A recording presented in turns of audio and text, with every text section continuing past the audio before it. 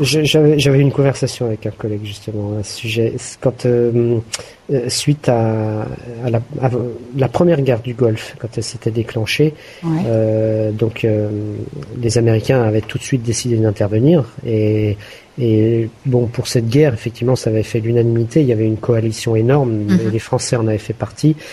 Et de la même façon, ils avaient, avant vraiment que on décide d'envahir, enfin d'aller, envahir l'Irak.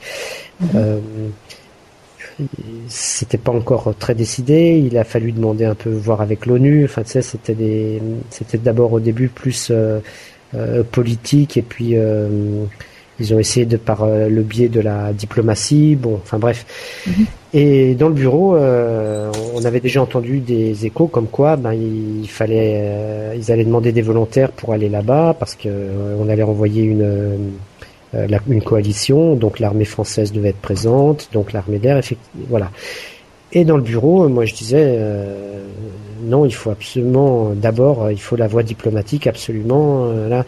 Et les collègues, ils disent mais tu te rends pas compte de ce que tu dis, ça m'étonne, tout est militaire, tu devrais. Je dis justement, c'est parce que je suis militaire, on n'est pas là pour faire la guerre, on est là pour l'empêcher. Donc s'il y a la guerre, ok, on est là pour y aller, mais au départ on est quand même là pour empêcher les guerres, pour protéger les gens, pour empêcher les guerres. Et je dis si la voie diplomatique marche, pourquoi alors ils faisaient les fiers parce que les Américains avaient déjà décidé d'y aller. Alors je dis c'est sûr, vous faites les beaux là. Parce que les Américains, ils ont prévu d'envoyer 200 ou 300 000 hommes. Parce que là, ils avaient mis le paquet, les Américains. Et nous, l'armée de l'air, l'armée française, on a envoyé, je crois, 17 000. Donc c'était en comparaison des Américains, nous, c'était ridicule. Alors je dis là, vous faites les beaux parce que vous savez que les Américains sont là. Maintenant, les Américains décident de pas y aller. On va voir si toi, t'es prêt à y aller comme ça. Et voilà, je dis pas qu'il faut pas y aller, mais si la diplomatie permet de faire aboutir les choses, permet de faire reculer Saddam, pourquoi aller voilà. Je dis c'est pas l'histoire de militaire ou pas militaire. Je dis d'abord la diplomatie et après oui les armes. Oui, puis de toute façon en général, comme on entend en général, il y a beaucoup de critiques concernant l'armée et l'armée et les guerres et tout ce qui se passe. Mais qui en premier décide de faire la guerre? C'est pas les militaires. C'est pas les militaires. Non, ce sont bien les politiques. Bien sûr, oui. Donc il est bien beau après d'accuser les militaires. Et d'ailleurs, qui a dit, c'est pas Clémenceau, qui est-ce qui a dit, le grand homme politique français, qui a dit la guerre est une chose trop grave ou trop importante pour la confier aux militaires?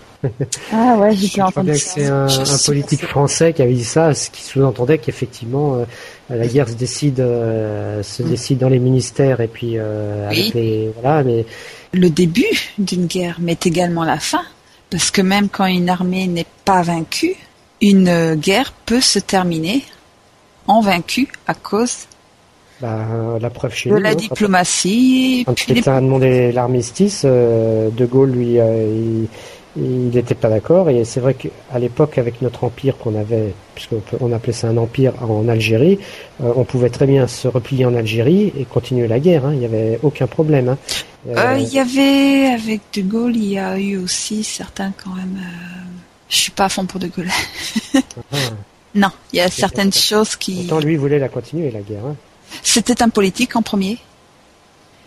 C'était un militaire, mais au sein du gouvernement. Au départ, il n'avait pas combattu. Et il s'est replié avec le gouvernement au moment était à Bordeaux. Et il s'est réfugié. Objection, votre honneur. Oui, bien sûr. Objection, votre honneur. Il commandait un régiment de chars. Où il a fait des exploits avec très très peu de chars. Il a réussi à tenir tête aux Panzer, qui étaient les meilleurs chars du monde. Et après, il a été appelé au gouvernement T'as lu son livre comme ministre de la guerre. J'ai lu son livre et j'ai lu Max Gallo. Un livre ouais. Alors, il me semble bien. Maintenant, tu as peut-être raison, mais je crois que d'abord, il a commandé un régiment de chars. Il était lieutenant-colonel. Et il a... on n'a pas pu résister aux Allemands, ils avaient une supériorité telle que... Et après, effectivement, il a été appelé au cabinet, au ministère de la Guerre. Ouais. Et là, bon ben, il y a eu les épisodes de retrait du gouvernement sur Bordeaux, et puis après, ben l'armistice, et après l'installation à Vichy. Bon, ben entre temps, lui, il avait gagné l'Angleterre. Maintenant, c'est à vérifier. Marianne. Bon, peut-être que j'ai fait une erreur si il n'a jamais combattu auparavant. Bon, je ne suis pas sûre à 100%, donc peut-être que... En 14-18, il était lieutenant et après il a fini capitaine. 14-18. Et là, il a été prisonnier, donc d'ailleurs, ça l'a miné terriblement parce qu'il a été prisonnier très tôt dans la guerre et en fait, il a été libéré à la fin de la guerre. Il a tenté de s'évader, je crois, mais il n'a jamais pu. Et ça l'a vraiment miné parce que lui, il voulait aller au combat. Et d'ailleurs, son chef de corps, c'était le colonel Pétain à l'époque. Et d'ailleurs, il s'entendait pas trop bien avec lui. Enfin bref.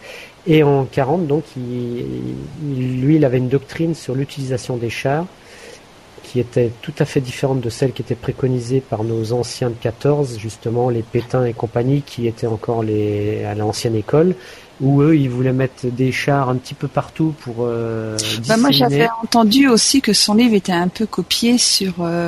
comment il s'appelle, le général allemand, là? Je m'en rappelle plus. Rommel? Celui qui... Non, c'était pas... Non ouais, non, c'était pas Rommel, c'était... je sais pas. Oh, je m'en rappelle plus son nom, c'est bon. Attends. Je m'en rappelle plus, j'ai un trou. Non, bon, peut-être auparavant, concernant la guerre de 14 ou avant sa prise en fonction au gouvernement, je ne suis pas sûre. Donc, t'as peut-être raison là-dessus, parce que je peux pas affirmer. Par contre, il y a une chose que je suis sûre, parce qu'il y a eu même un décret au journal officiel. C'est que, bon, déjà, le gouvernement s'est replié à Bordeaux. Il a profité d'une visite d'un Anglais, alors je sais plus si c'était un militaire ou un membre du gouvernement anglais, qui était venu à Bordeaux, et il en a profité pour partir là-bas. Et puis, on dit le général de Gaulle, mais quand il est revenu en France en tant que libérateur, il n'était pas général. Il a gardé son uniforme, même en tant que président, mais il n'était pas général. Parce qu'il a été nommé colonel. Attends, tu objecteras après. Il a été nommé colonel à titre temporaire. Et quand il est parti, il y a eu un décret, il était colonel, il a été nommé général à titre temporaire, voilà. Ensuite, il est parti en Angleterre, enfin, il y a eu un schmilblick, et puis le gouvernement qui était avant Vichy, donc les lois du temps de Vichy ne sont pas valables, mais celles d'avant, oui. Et à ce moment-là, ça a été fait avant Vichy. Donc, il a été remis au grade de colonel et défait de l'armée. D'accord. Donc, il n'était plus général et plus membre de l'armée quand il était au gouvernement. C'est d'accord. Le problème, c'est que je pense que comme il a annoncé officiellement, qu'il ne reconnaissait pas le gouvernement qui avait déposé les armes, il ne reconnaissait pas ce gouvernement. Je pense qu'il a estimé qu'il n'était pas tenu d'appliquer les trucs là. Je veux pas lui donner tort ou raison, je sais pas. Et par contre, je confirme qu'il a bien décollé de Bordeaux, puisque nous, chaque année, on célèbre le 17 juin. Parce qu'en fait, il a décollé le 17 juin et il a fait son appel depuis la radio Londres le 18 juin, mais il a décollé de Bordeaux effectivement avec alors je peux pas dire si c'est un diplomate ou un militaire, je crois que c'est un diplomate anglais, oui, effectivement. Il a profité d'un avion anglais qui était donc pourquoi il était là, je sais pas exactement, mais il a profité. Et normalement, il n'aurait pas dû partir.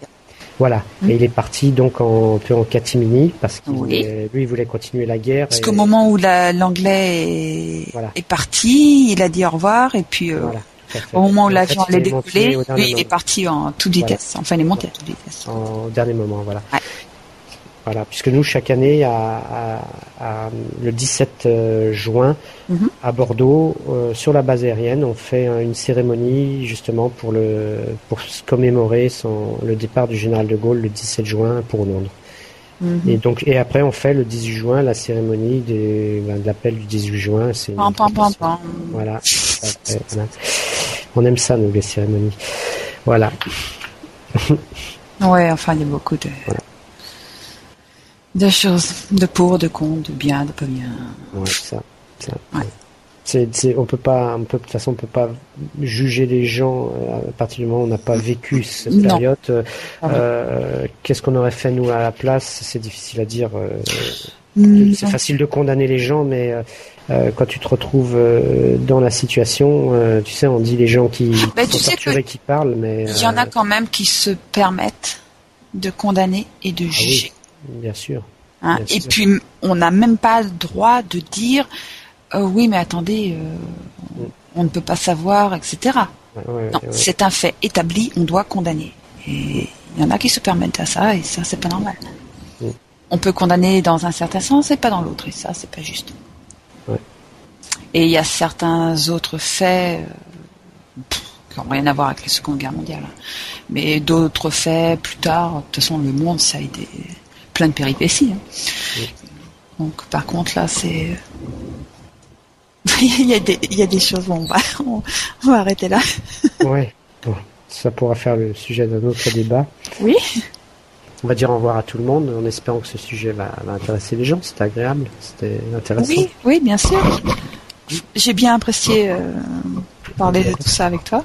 Ah ouais, moi aussi. Parce que pour une femme, je trouve que tu connais beaucoup en choses militaires. J'aime bien. Ouais. J'ai même appris comment est faite une grenade. Waouh, mais tu aurais dû faire une carrière dans l'armée. Qu'est-ce que tu fais dans l'éducation nationale? Tu sais que j'aurais aimé, et j'y ai réfléchi pas mal de temps quand j'avais dans les 18-19 ans. Ouais, au moment où tu aurais pu, ça va. Ouais, j'y ai réfléchi pas mal de temps et j'étais intéressée par l'armée de l'air, justement. Waouh, ça se trouve, on aurait été collègues, tu te rends compte? Ça m'intéressait pas mal, donc j'ai bien réfléchi et puis j'ai laissé tomber. Mais tu aurais peut-être même été officier, ouais. Ça se trouve, tu serais en train de me donner des ordres, tu serais peut-être mon chef. Non, finalement, tu as bien fait de prendre l'éducation nationale, peut-être. Ça, c'est pas fait, mais c'est vrai que l'armée, j'aime bien. Ouais. Donc, et je fais même mon Léon Carré, alors, tu vois. Bon, en effet, ouais, alors. Il y a longtemps, t'as pas mal de temps. Une fois, mon père, il me regarde faire mon lit, il me dit, c'est vrai, qu'est-ce que tu fais ton lit? Ouais, je le fais comme ça. Moi, j'ai contourné le problème, nous on a une couette. Alors, c'est plus simple. Oui. Mais le lit au carré, oui. Ça change un peu parce que quand t'es vraiment... Je l'ai fait plus d'une fois, le lit au carré, dis donc. Quand t'es pas chez toi. Voilà, j'aime bien. Ok, écoute, à l'occasion, on reparlera. Bon, j'espère que si jamais tu vas à Norfolk, on pourra se contacter parce que il y aura une différence d'heure. Hein. Oui, mais de toute façon, si c'est bon, je pense que juillet-août, je vais passer en free, en gratuit, à ligne pendant au moins 2 mois parce que je pourrais probablement pas trop y aller. Mais là-bas, je compte prendre Internet. Je sais pas du tout comment ça va se passer, mais si j'y vais, toujours, je croise les doigts, si j'y vais, et je compte reprendre les cours continués à Link, parce que c'est pas parce que je serai là-bas que je vais avoir d'un coup la science infuse et puis que je vais parler couramment anglais. Non, je sais que ça aidera, et on aura quoi, 6 heures, un truc comme ça? 6 heures, oui. Ouais, 6 heures. Bon, il n'y a pas de souci. Il n'y a pas de souci, je connais pas mes horaires, mais on trouvera bien l'occasion. Ouais. Bon, je croise les doigts pour toi. Merci, c'est gentil. Donc, on va se dire au revoir. Pour de bon, cette fois-ci. Ouais. Je te souhaite une très bonne soirée. Merci, à toi aussi. Merci de cette très bonne discussion. Ouais, c'était super sympa. Ouais. Ok, j'espère que ça va intéresser tout le monde et puis. Pas de problème. C'est les narrateurs qui font la qualité du sujet, donc ça peut que intéresser les gens. Allez, on va pas se jeter des fleurs plus longtemps. Bonne soirée, Marianne. Merci et puis à bientôt. Au revoir, à bientôt. Allez, au revoir, bye bye. Bye.